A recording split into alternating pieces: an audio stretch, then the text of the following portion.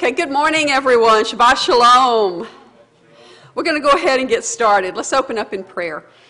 Dear Heavenly Father, we come before you today. We just want to thank you for this beautiful Shabbat you've given us. We want to thank you for another week, for this celebration that we've had this week of the independence of our nation, for blessing us to live in this country, and Father, for all the blessings that you've poured out upon us, especially the blessing of knowing our Messiah, Yeshua.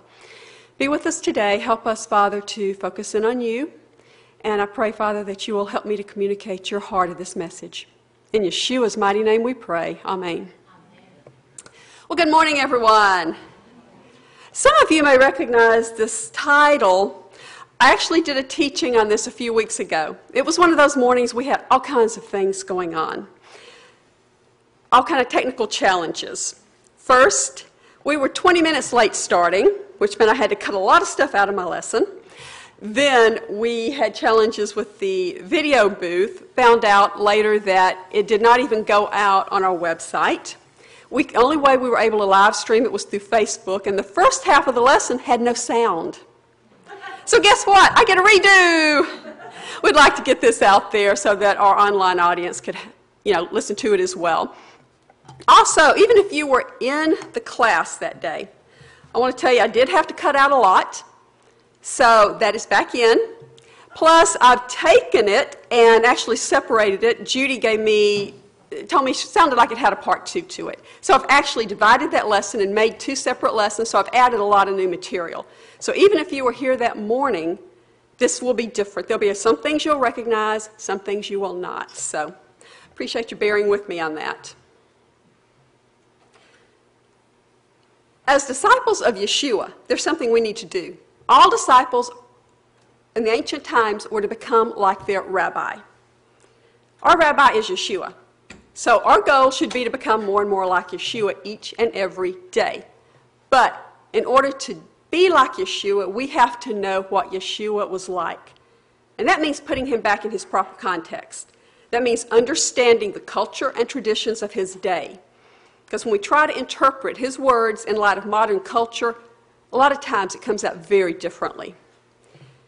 And so those questions of what his culture and his traditions were are kind of difficult for our modern Western society to answer, because it's so different from that Middle Eastern culture that Yeshua was raised in. Most of us actually grew up in the Christian church. And while the Christian church did a lot of things right, it had a major misstep when it separated from Judaism. That separation makes it very, very difficult for us today to really understand the culture of Yeshua. And it actually has led to us really, and I just lost my notes. They just vanished off my screen. Okay, there we go. It caused us to kind of step away, and a lot of times we don't even think about the fact that he was Jewish. Be honest with yourselves. Don't you sometimes just think about him as a Gentile and nothing more than a passing glance to his Judaism? Unfortunately, that has led to some major theological errors, because we have all been guilty of doing that. And at its worst, it has even led to outright anti-Semitism. So even though many believers never give it a serious thought, the truth is that Yeshua was Jewish, and Judaism was a major and very important part of his life. That separation of our faith from Judaism has resulted in his followers not truly understanding who he is, what he was like, and being able to correctly interpret his words as they're recorded in our Bibles. And I'd like to share with you my story as an example. Some of you know I was raised in the Southern Baptist Church. I went to church faithfully. I attended Vacation Bible School every summer. And then each summer our family would also visit from church to church during revival time. So we were constantly in church. It was something that was a very important part of my life. I accepted the Lord at the age of 12, and except for a very brief season, about 2 or 3 years, when I was in my late 30s, early 40s, and walked away from God because my whole life got turned upside down, and I began to think God hated me, which was not true. But other than that short period of time, my faith has always played a very, very important part in my life. And after I accepted Yeshua at the age of 12, I began to read the Bible for myself. I began to question a few things. such as why the Bible directed the people to rest on the seventh day. Rather than Sunday, which was the day I was accustomed to going to church. That's what I'd always been taught. Then one day, I was sitting reading my Bible, sitting on my bed, and I ran across the passage where God was commanding the people to keep the feast in perpetuity for all their generations. And I still remember sitting back and saying out loud, but I don't even know what those feasts are. Then there's all these strange names. We had ethnic names such as Alphaeus, Zebedee, Ananias. And don't even get me started about the names in the Old Testament. Some of those this long. But when we read about the disciples, we see that most of the disciples had more modern, common names like James, Timothy, Philip, Peter, John. It just didn't seem to add up. It seemed like something was missing. But being that good little Christian girl I was, I didn't rock the boat and start asking a bunch of questions. I didn't go to my Sunday school teacher, my pastor, or even my parents and say, what's going on here? I just sat back and thought and kept it in the back of my mind. I didn't know it at the time, but God was preparing me for a change, and it would be more than 30 years later before that change would occur.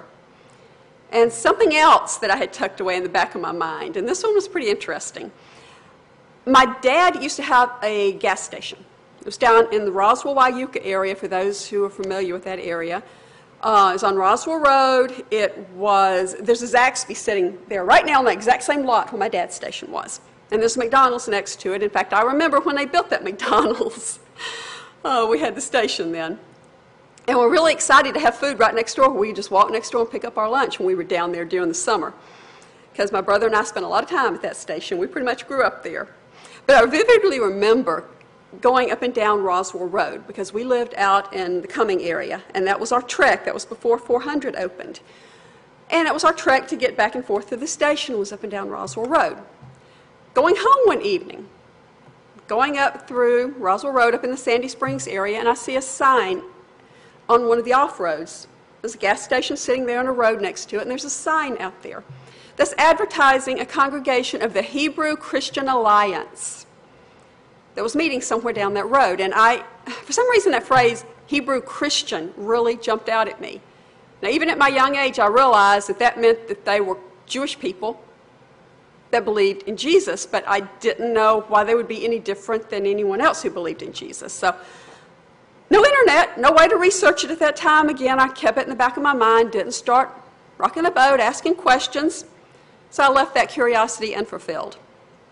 Now, many, many years later, I finally found out the mystery there. The Hebrew Christian Alliance of America was founded in 1915. This organization later changed its name to something you may recognize, the Messianic Jewish Alliance of America, the MJAA. That name change occurred in 1975. So that tells you how many years ago it was when I saw that sign. So I'm kind of dating myself a little bit on this one. But I remained a member of the Southern Baptist Church until my early 20s, when I actually moved out of the house and moved into an apartment with a roommate. Our next-door neighbors happened to be going to a non-denominational church in Stone Mountain. It was a new church that had only been around a couple of years. I went there with them for a couple of years. Then from there, I went to the Assembly of God. Then I went back to another non-denominational church for a few more years and just kept bouncing around. And throughout all of this, I kept wondering what my purpose was. I would ask God what He wanted me to do. I knew He had a plan for me, but I just couldn't seem to figure out what it was. I'd see other people, they seemed to know what God wanted them to do, but I didn't. There was this restlessness, there was this unanswered question. I just couldn't seem to get an answer to it.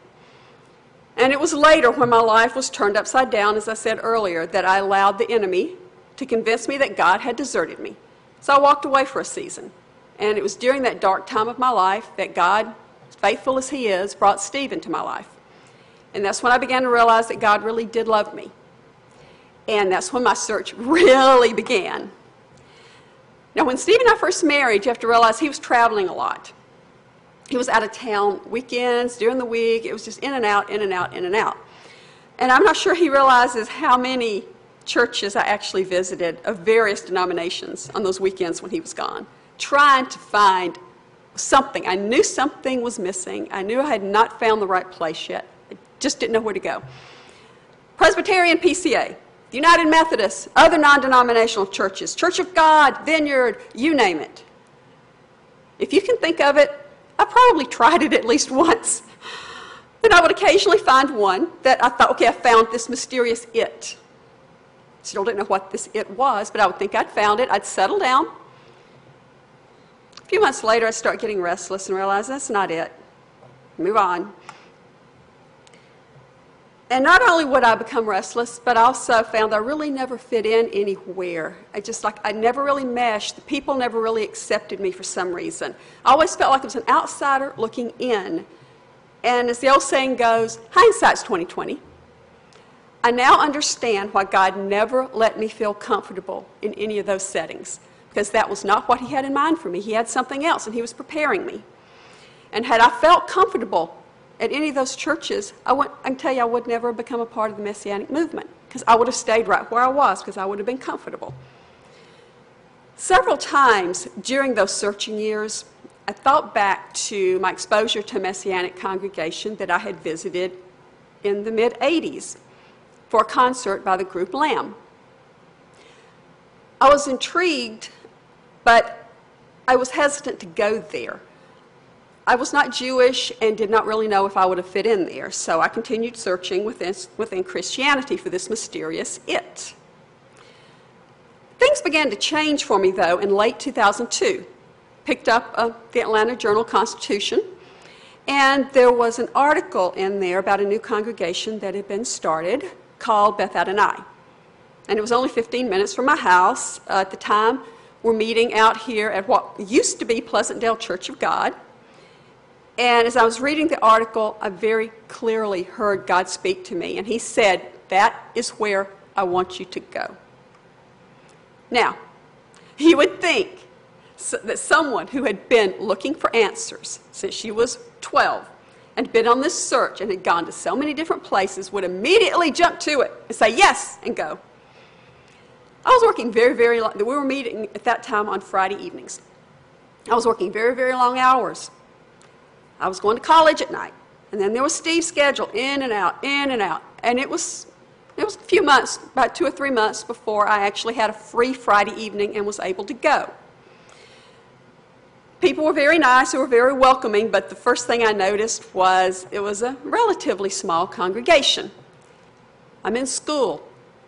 Really was not where I could get in and get involved. So I really wanted to go somewhere where I could just kind of go in and fill a seat and not be noticed. Ever been there?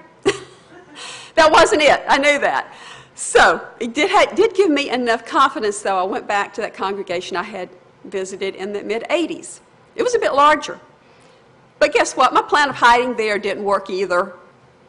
After about the second or third time, the rabbi came up and introduced himself, let me know he had seen me the first time I came in. I'm like, okay, there's no hiding here either.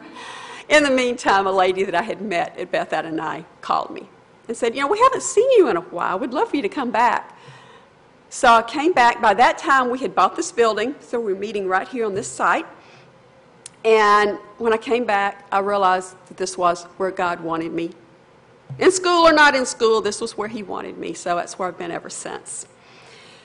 And in coming here, that big question of this mysterious it that I was searching for all those years was answered. And it's very simple.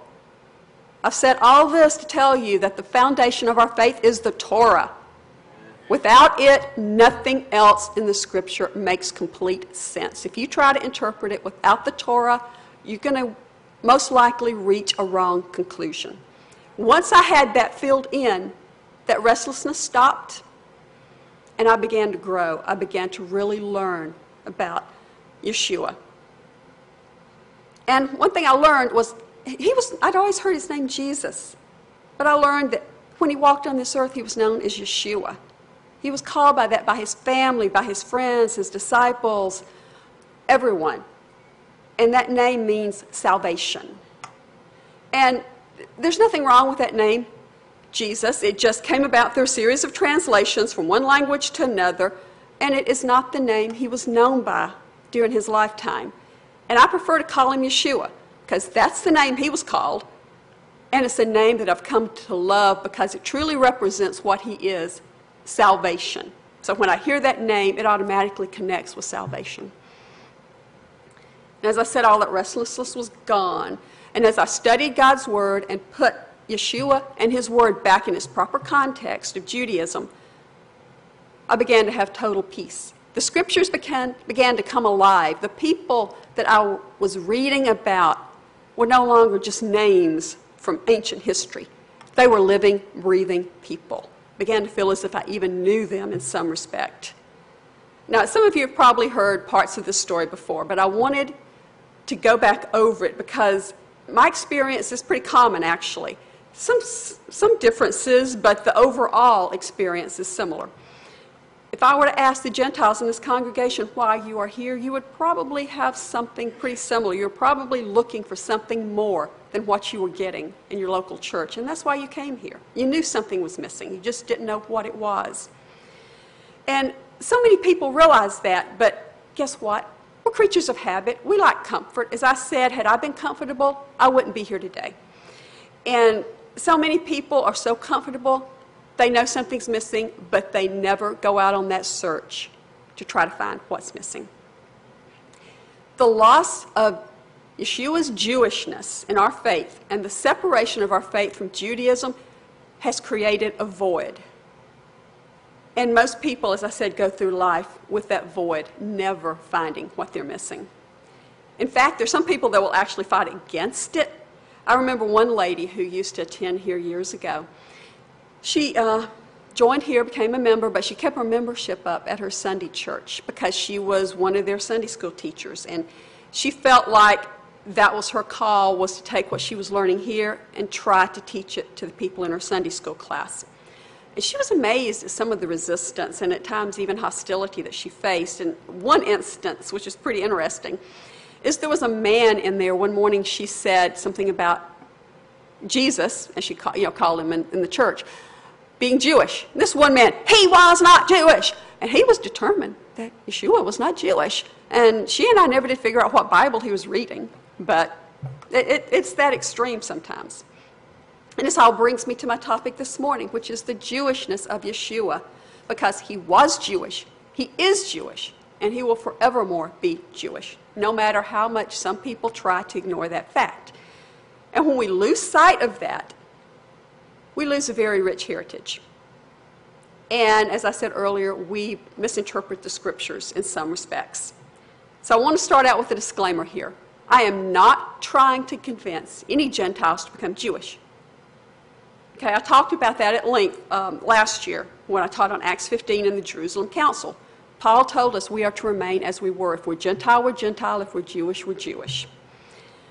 But we do need to understand the laws and the traditions of Judaism because our scriptures need to be interpreted with those in mind because that's the audience to whom they were written.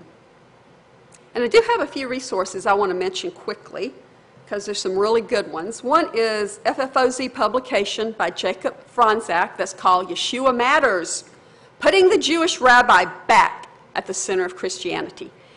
And the author's introduction in the beginning of this book reminds me a lot of my search, and it confirms that many of us go through similar experiences. And I won't go in detail on his search in case you want to read the book.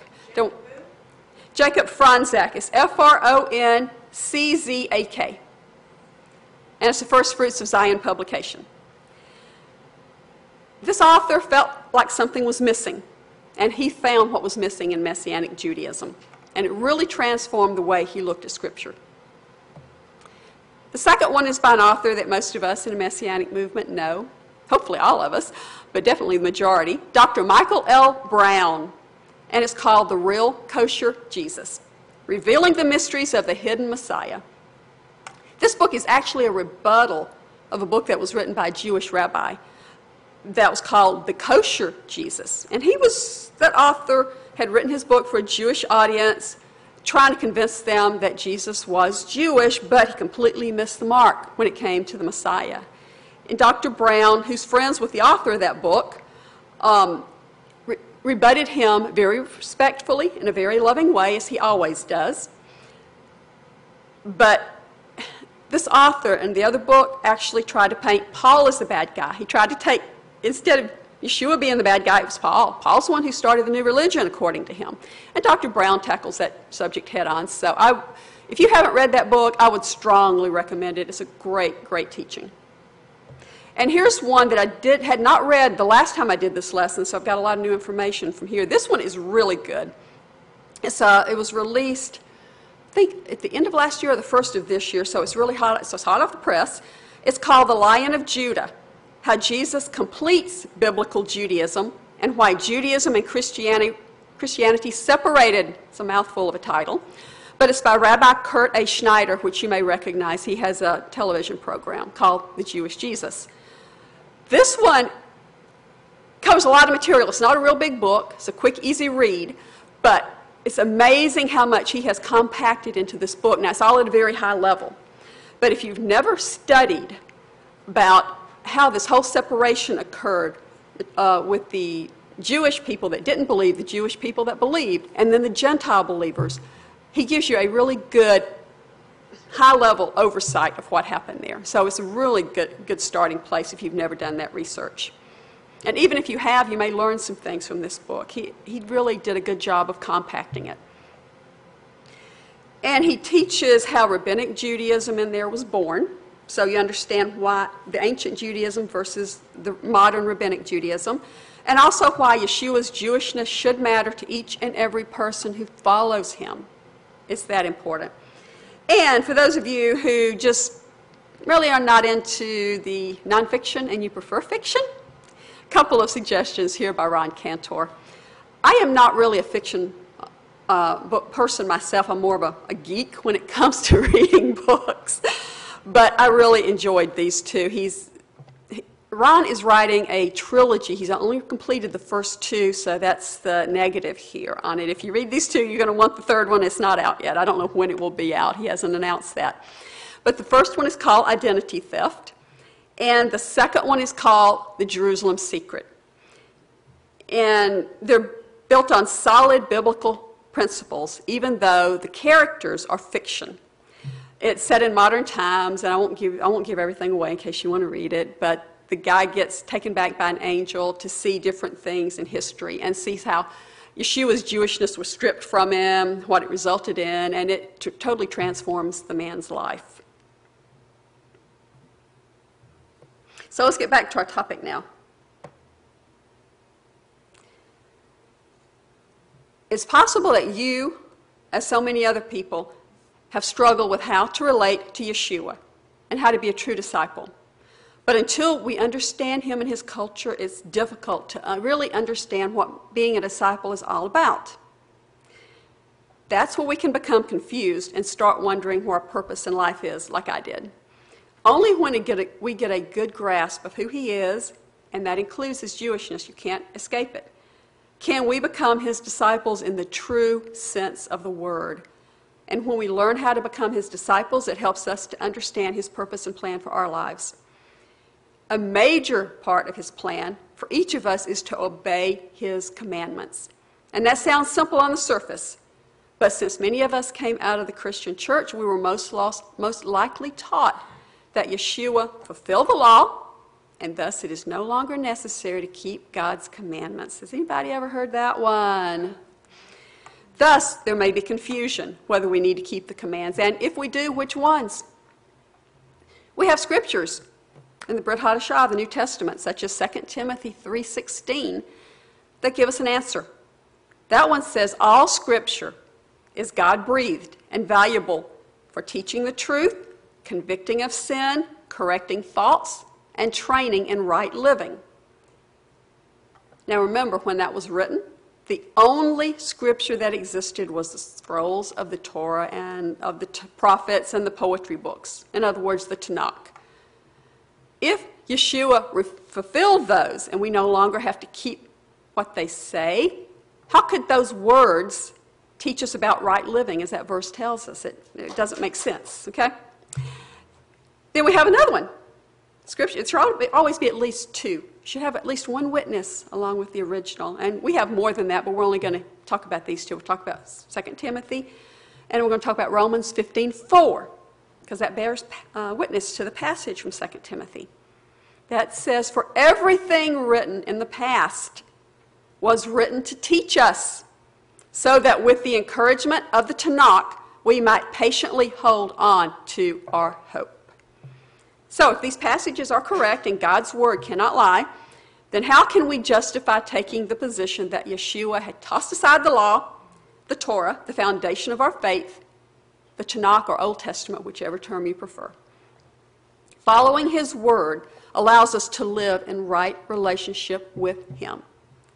But sadly, a lot of people believe that we no longer have to keep those commandments. And with some, sadly, even going so far as to say that it grieves God's heart when we try. Have you ever heard that one? Some of the most extreme teachers actually say that. False teaching, such as this, is why we have so many different interpretations of what the Bible says. But when we realize that Yeshua was Jewish, he kept the feasts, he adhered to Torah, our relationship with the Lord grows stronger, and the scriptures actually become alive. I remember when I first came here, as I told you a few moments ago, that Bible transitioned from being simply words on a page in a book to being a rich and meaningful book that included stories of real people and real situations that had a profound impact on my life. The people I had read about all my life suddenly became living, breathing people that I began to feel I knew personally. It transformed the way I looked at Scripture and the way I looked at my Savior. For the first time in my life, I actually felt like I knew him instead of just knowing about him. And as I said earlier, the reality is this: Yeshua was Jewish. He is Jewish. And he will return as a Jew. And we're going to talk about all those different facets this morning. He kept the commandments of the Torah. He taught his Talmudim, his disciples, to do likewise, contrary to some people who want to argue and say he told them not to keep. He did teach them to keep. After his death and his resurrection, the early church continued to follow Judaism, despite what you may have been taught. Does that surprise anybody? It wasn't until the Gentiles began to come into the faith in large numbers, which began with Cornelius in Acts chapter 15, that things started to change. History tells us that the vast majority of believers, both Jewish and Gentile, continued to keep the feasts and follow the Torah for several centuries after Yeshua's resurrection. We're never taught that. We're taught that they started a new religion. Right there in the first century. Not true. The big cutoff was in the 4th century under Constantine, when he declared Christianity to be the official state religion, and he forced everyone to become a Christian. That's when things began to radically change. Constantine made it illegal to practice Judaism. It was illegal to celebrate the feasts such as Passover. And instead, he required that people keep man-made holidays, such as Easter, for example. Everyone, and this is important to remember, everyone, regardless of whether or not they had given their life to Yeshua, was required to become part of the state-sponsored church. Christianity was then severed from its root, Judaism. And we had people in the church that were not following Yeshua. So what does that tell you happened within that body? Okay, you have believers and you have non-believers, but they have to be a part of that body. It was required by the state. Given how many hundreds of years it has been since Constantine, it's no wonder that we in modern times have so little understanding of what it means when we say that Yeshua was Jewish. And what I hope to do today is to help to give you a simple introductory to what that means. And with that as background, let's go ahead and really delve into that journey now. So, let me start out by saying this first. There is unfortunately no explicit statement I can give you in the Bible that says Yeshua was a Jew and followed Jewish laws and traditions. That statement does not exist in our Bibles. However, when we read our Bibles in their proper context, we see that he did exactly that. Context, as in all things, is the key So think back to your literature classes, whether in high school or college, when you studied historical playwrights such as Shakespeare, or philosophers such as Plato and Aristotle, who we've talked about in past lessons. Your teacher explained the context of their writings, what the culture was at the time, and any other relevant factors so that you could get an accurate understanding of what they were writing about. That explanation is what's missing in our Bibles. And there's a reason. The New Testament, Brit Hadashah, was not written to be a historical book or even to be scripture. Many scholars actually believe that the Gospels were written at the urging of the Gentiles because they wanted to remember everything the disciples were teaching them. The Jewish people had always passed their traditions and learnings down through memorization.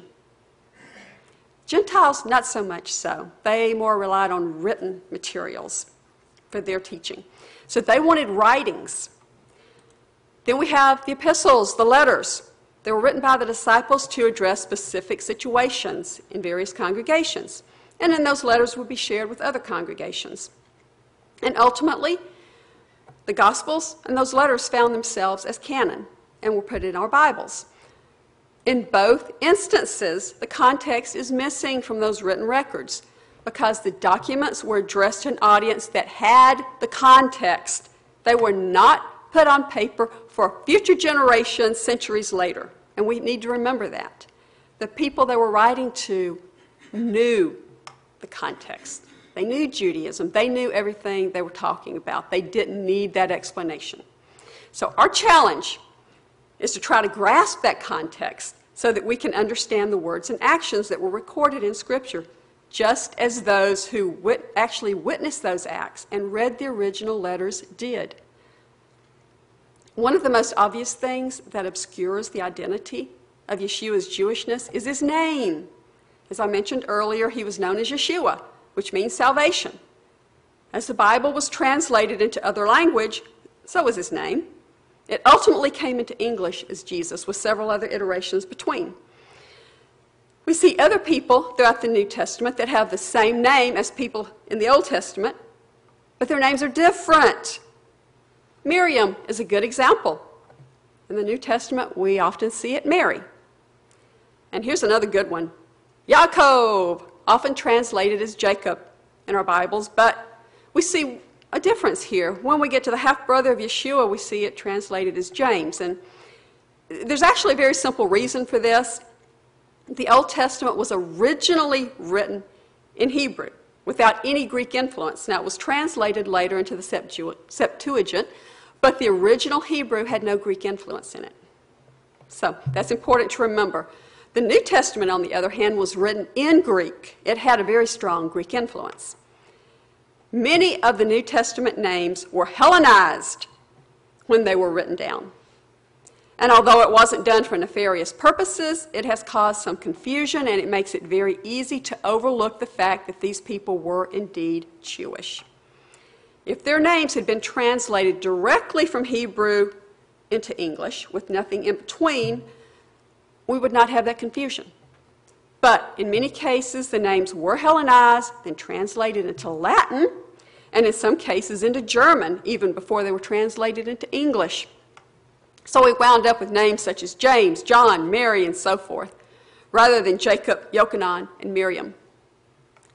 Then, here's a good one you'll all recognize. The artwork that depicts Yeshua and his disciples. Think back on the various depictions of Yeshua that you have seen over the years. Do they reflect him as a Jewish person, or more of an Anglo-Saxon, or perhaps some other ethnicity? Paintings of the Last Supper is a good example. I think we all here realize that they were actually celebrating Passover. Okay? But Da Vinci's painting doesn't reflect the Jewishness of that meal. I'll give you one example out of there. One of the hallmarks of Passover is unleavened bread, matzah, matzah, and more matzah. Yet, Da Vinci's painting, and I know you can't really see it that well, but go look it up online sometime and just look at bread. It's leavened, very obviously leavened. So would that have been served at a Passover meal? So that's just one example of what I'm talking about, how the Jewishness has been stripped. And that brings us to the feasts. If you review the list of Adonai's feasts in Leviticus 11, you'll note that they have either been replaced by various Christian holidays or they've been totally ignored. For example, when you look at the spring feast, Passover has been replaced by Good Friday. The Feast of First Fruits by Easter, Shavuot by Pentecost. Not only has the name changed, so has the date for each of these, as they are now marked by a secular calendar rather than the biblical calendar. Not only that, the way they are celebrated has also been radically changed. What I've described is the simplistic explanation of how Yeshua's Jewish identity became hidden. We don't have time to go into all the details on the entire process. I'm going to leave that part of it there for now. We're going to move on and talk about some of the things we can see in Scripture that validate his Jewishness. The first confirmation we have of his Jewishness is in the Brit Hadashah, his genealogy, right in the very beginning. He's descended from the tribe of Judah and the line of King David, not to mention many other Jewish men. The men he called as his inner circle, the 12, all Jewish. His teachings were Jewish, and they were focused on the law of Moses. Also, this is something people tend to not think about and overlook. Remember that Yeshua is God. When he made the decision of when and through whom he would be born, what did he do? He chose to be born into the Jewish people. He made that decision, conscious decision, to be Jewish. So who are we to deny that fact? As a child, we see that Yeshua and his parents observed Passover in Jerusalem.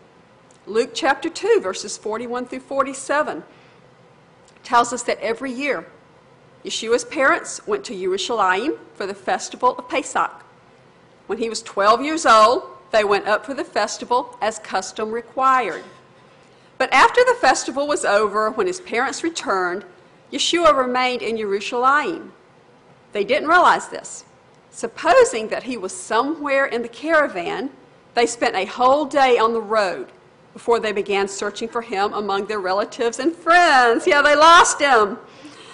Failing to find him, they returned to Yerushalayim to look for him. On the third day, they found him. 3 days. Sounds like something else that happened in 3 days. Sounds a little familiar, doesn't it? But on the third day, they found him. He was sitting in the temple court among the rabbis, not only listening to them, but questioning what they said, something very Jewish. And everyone who heard him was astonished at his insight and his responses. We also see in that passage that he was an avid student of the Torah, excelling in his studies and amazing the teachers at the temple. In other words, he was studying and growing in his knowledge of both the traditions and the laws of Judaism. And that should not come as a surprise, because when we understand the culture of the time, that was typical for a young Jewish boy. Like the other Jewish boys of his time, Yeshua would have studied the Torah, beginning with Leviticus at the age of 5, believe it or not. Then at around age 10, he would have begun learning the oral laws of Judaism. By age 13, he would have become a bar mitzvah and have been legally responsible for keeping the commandments on his own. By age 15, since Yeshua was poor, he would probably have started learning a trade rather than continuing his formal religious education. And actually, we see that within the pages of the Brit Hadashah. We see that he followed in his father's footsteps and became a carpenter. We see a number of passages in the Gospels where Yeshua is referred to as a rabbi. That term rabbi was different in his day than it is in our day. Today, a rabbi functions basically as what we would consider a pastor. They oversee a congregation.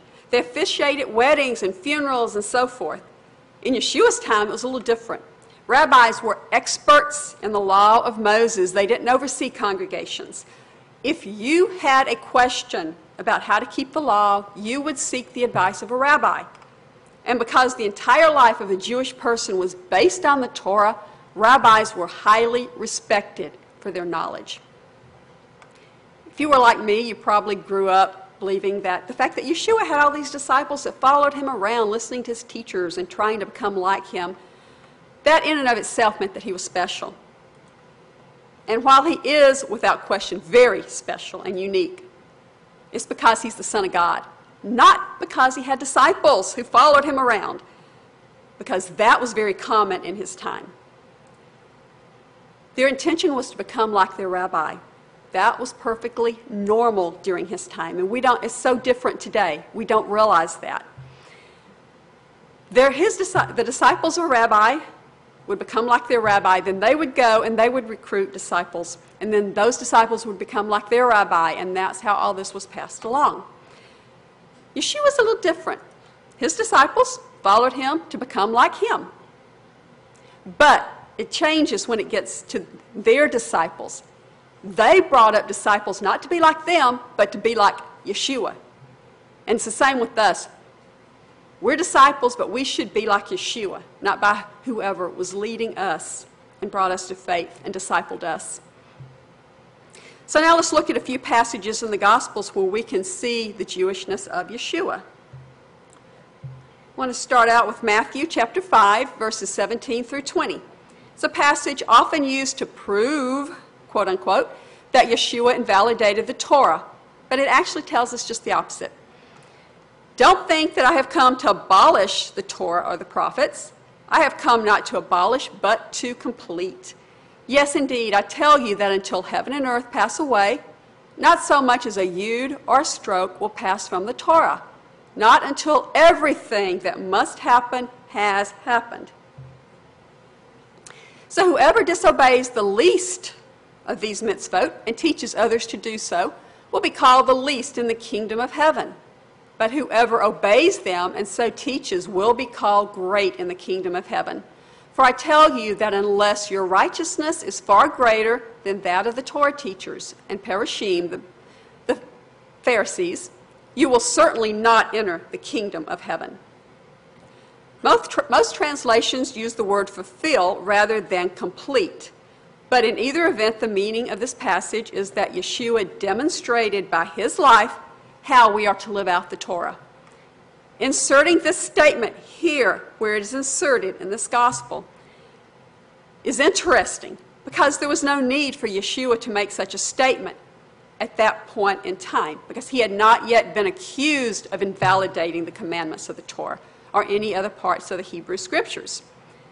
In his deity, it's likely that he made this statement at the time he made it because he knew that these accusations would be made soon, and he wanted everyone to understand ahead of time that he fulfilled every command that the Father had given to his people. If you continue reading in that chapter, and we will not take the time to do that right now, but start with verse 17 and go through the remainder of that chapter. And you'll see that it's very clear that not a single word of the Torah will pass away as long as heaven and earth continue and until everything God has ordained has occurred. Neither of those have occurred, so the Torah still stands. And something even additionally interesting is that if you continue through that chapter, as I said, instead of invalidating the laws, we see that Yeshua goes on to actually strengthen those laws. Okay? It's a lengthy passage, and like I said, we're not going to read it. But starting verse 21 of Matthew chapter 5, Sermon on the Mount, what we see is that Yeshua told the people that not only should they avoid adultery, but that they should not lust in their heart over another person. You should not murder. What you find is he also told people not to murder, but also not to hate. So it goes on and on. Just read it. Obedience to Torah goes hand in hand with his life as a Jewish person. And he affirmed that in this passage. And he also affirmed the law of Moses. Here's one we don't think about a lot. His dress. We often overlook the fact that he dressed as a Jewish man of his time. It's almost certain that he donned tefillin. And we also have several verses in the Gospels that inform us that he did indeed wear tzitzit, the little fringes you see on the hem of his garment here. Matthew chapter 9, verse 20 tells us about a woman who had a hemorrhage for 12 years. She approached Yeshua from behind and touched the hem of his garment, his tzitzit, again proving that he dressed as a Jewish man. Matthew chapter 14, verse 36 tells us that the people of Gennesaret, after they recognized him, begged to touch the fringe of his cloak, again his tzitzit, and that all who touched it were completely healed. Yeshua also attended synagogue, a very Jewish thing to do. He even taught in the synagogues.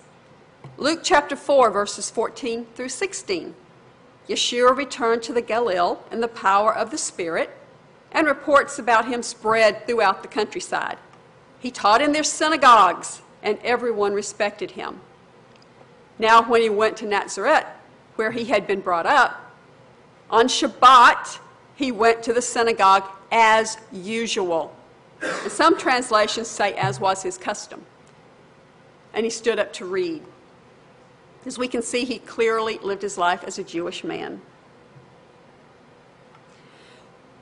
We're often taught that Yeshua disagreed with the teachings of the Pharisees and that they were hypocrites. But if we look closer, we see a very different picture. Matthew chapter 22, verses 2 and 3 tell us about a command from Yeshua that his disciples should obey even the stringencies of the scribes and the Pharisees who sat on the Sanhedrin, which was the highest human religious authority in Judaism at that time. The Torah teachers and the Parushim, he said, sit in the seat of Moshe. So whatever they tell you, take care to do it. But don't do what they do, because they talk but don't act. In other words, he recognized and upheld the truth of their teachings. And he told his disciples to keep those teachings, rather than teaching against what they taught. The problem is that some of the Pharisees had become pious, and they didn't always walk the talk, as we would say. Another one, John chapter 4, verse 22. This passage provides us with a head-on acknowledgement of Yeshua's Jewishness. It says, you people don't know what you are worshiping. We worship what we know, because salvation comes from the Jews. Now remember, what was his name? Yeshua. What does Yeshua mean? Salvation. So Yeshua comes from the Jews. Can't get much clearer than that. I referenced what is typically referred to as the Last Supper earlier, and most believers, unfortunately, do not realize it was actually Passover Seder. I think everyone here does, but I want to focus on one of the events of that night and prove that claim that it was indeed a Seder. Remember, this occurred just prior to Yeshua's arrest, and that arrest would lead to his crucifixion, so it was at the very end of his life. What he did that night was very Jewish. So if he had turned, this is at the end of his life, if he had turned away from Judaism, as so many people proclaim, we would not expect him to see what he did that night. The story is retold in Luke chapter 22, if you want to go back and look at it later. But as you know, the Jewish Seder has 4 cups. Each one has a different name and meaning. Although opinions vary as to what certain cups actually symbolize, most agree that the first cup is actually the Kiddush, which means sanctification. With this cup, the Passover Seder begins. The second cup is called the cup of plagues. Remember, dipping your finger in it and calling out the lice and so forth with all the 10 plagues. The third cup is referred to as either the cup of redemption, some people call it the cup of blessing. The fourth cup is often called Hallel, which means praise, although some traditions call it the cup of acceptance, while still others call it the cup of Elijah. So as we see, these last two have some different names. And it's the third cup that I want to focus on, because this one is typically taken after the meal, and it's referred to by Yeshua as the new covenant in my blood, which is shed for you. If you go out to the Jews for Jesus website, what you'll find out is they point out that Yeshua draws on something from Jewish tradition to provide insights not previously understood by the people at that time. By calling the cup the new covenant in my blood, he makes a direct reference to the promise of Jeremiah 31, where God had declared that he would make a new covenant because the previous covenant had become broken. And that's Jeremiah 31, verse 32. To violate a covenant agreement with God would surely incur his wrath and judgment. terrible cup. But instead, God promised a new covenant of grace and salvation. Yeshua declared that this covenant would be poured from that third cup, the cup of salvation, the cup of Yeshua in his blood. The cup of redemption stood for more than the Hebrews' escape from Egypt. It stood for the plan and purpose of God for all the ages. Judgment and salvation, wrath and redemption were all brought together in the mystery of that one cup, as explained by the Messiah in that upper room that night. He was not speaking of that cup merely in symbolic terms. He was actually describing events that would soon occur in his own life. And later that evening, in the Garden of Gethsemane, he cried out to his Father in anguished prayer, "Father, if it is your will, take this cup away from me. Nevertheless, not my will, but yours be done." How many of you have ever connected that plea there, "Take this cup away from me," with the third cup of the Seder? That's what he was doing. So the cup he willingly took to bring salvation to us is something that is part of all Passover Seders and therefore very, very Jewish. Consider this. Yeshua was proclaimed to be the King of the Jews at both his birth in Matthew chapter 2 and later at his crucifixion in John chapter 19. There's also a third occasion in the scripture where he is proclaimed the King of the Jews. And this comes from his own admission to Pilate in Luke chapter 23, verse 3. Pilate asked him, "Are you the King of the Jews?" And he, Yeshua, answered him, "The words are yours." Other translations record Yeshua's words as, "It is as you say," or even, "You have said it." In other words, Yeshua confirmed that he was indeed the King of the Jews. So clearly he was born a Jew, he lived as a Jew, and he died as a Jew. But guess what? There's more. In the book of Revelation, we see two passages that indicate that even in heaven, he is still known as a Jew. The first one is Revelation 5:5. One of the elders said to me, "Don't cry. Look, the Lion of the tribe of Yehudah, the root of David, has won the right to open the scroll and its 7 seals." Then Revelation 22:16, he reminds us that he is still part of the Jewish people. This is at the end of Revelation, okay? So, "I, Yeshua, have sent my angel to give you testimony for the Messianic communities.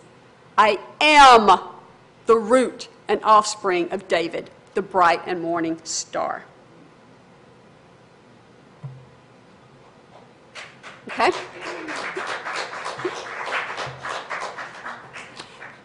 Then, as Yeshua wrapped up his ministry and he prepared to return to his Father while he was still on earth, this is after his death and his resurrection, he leaves these instructions for his disciples in Matthew chapter 28, verses 19 and 20. He says, "Therefore go and make people from all nations into Talmudim, immersing them into the reality of the Father, the Son, and the Ruach HaKodesh, the Holy Spirit, and teaching them to obey everything that I have commanded you. And remember, I am with you always, yes, even until the end of the age." He also gave his disciples the power to decide what we, as followers of Yeshua, would be allowed to do and what would be forbidden. And we see that in Matthew 18:18. He says, "Yes, I tell you people that whatever you prohibit on earth will be prohibited in heaven, and whatever you permit on earth will be permitted in heaven." The apostles ruled that the Gentiles would remain Gentiles and not become Jewish, but that Yeshua's disciples would help guide us into obedience, us Gentiles, into obedience by making decisions about how we were to be engrafted into the body of Messiah. Acts chapter 15, which I mentioned earlier, is an excellent example of that process in action, as are the epistles from apostles such as Paul, Peter, and John. And we don't have time this morning, we're running out of time to go into details on those obligations, and they're beyond the scope of this teaching, to be honest. But we need to realize that the obedience to our God is not optional. It's mandatory. Something else I want to point out before I close is the story of Yeshua's ascension, as told in the book of Luke. And we see in chapter 24, verses 50 and 51, it tells us that he led them out toward Beit Anah, Bethany. Then, raising his hands, he said a bracha, a blessing, over them. And as he was blessing them, he withdrew from them and was carried into heaven. Now, notice that he raised his hands and he pronounced a blessing over him, over their people. As a Jewish man, what do you think he said? Anybody have any ideas? I would venture to guess it was the Aaronic benediction, a very Jewish thing to do. So think about this. He's standing there. He's blessing them. Okay? Their heads down like this, and all at once they see his feet raising up off the ground. Can you imagine how amazed they must have been? And then watch him go up into the clouds. Now with that, I'm going to rest my case for today. Yeshua was a Jew during his lifetime. He continues to be a Jew, and he expects his followers to obey his Father's commands. And he will forevermore be a Jew. We saw that in the book of Revelation. Okay? When he says he the same yesterday, today, and forevermore, that also applies to his Jewishness. There's no reason to carve that out and say that does not apply. And as I said earlier, I'm not trying to convince you that you need to become a Jewish person. We are to remain as we were called. But what I am trying to communicate is that in order to fully understand the Scriptures, we have to acknowledge the fact that Yeshua was Jewish. And we have to interpret the Scriptures in light of that fact. When we do, the Scriptures become alive, and our relationship with the Lord will become very real and vibrant. And while the quality of our relationship with the Lord is extremely important, guess what? There is an even more important reason to acknowledge the Jewishness of Yeshua and portray him for who he truly is. And that's what we will be talking about next week. So with that, let's close in prayer. Dear Heavenly Father, we want to thank you for revealing yourself to us through your Scriptures. We ask, Father, that you would take the words in that precious holy book that you've preserved throughout all the ages for us. Let them become real to us. Let them truly transform us, that we would be true disciples of Messiah Yeshua. In Yeshua's name we pray. Amen.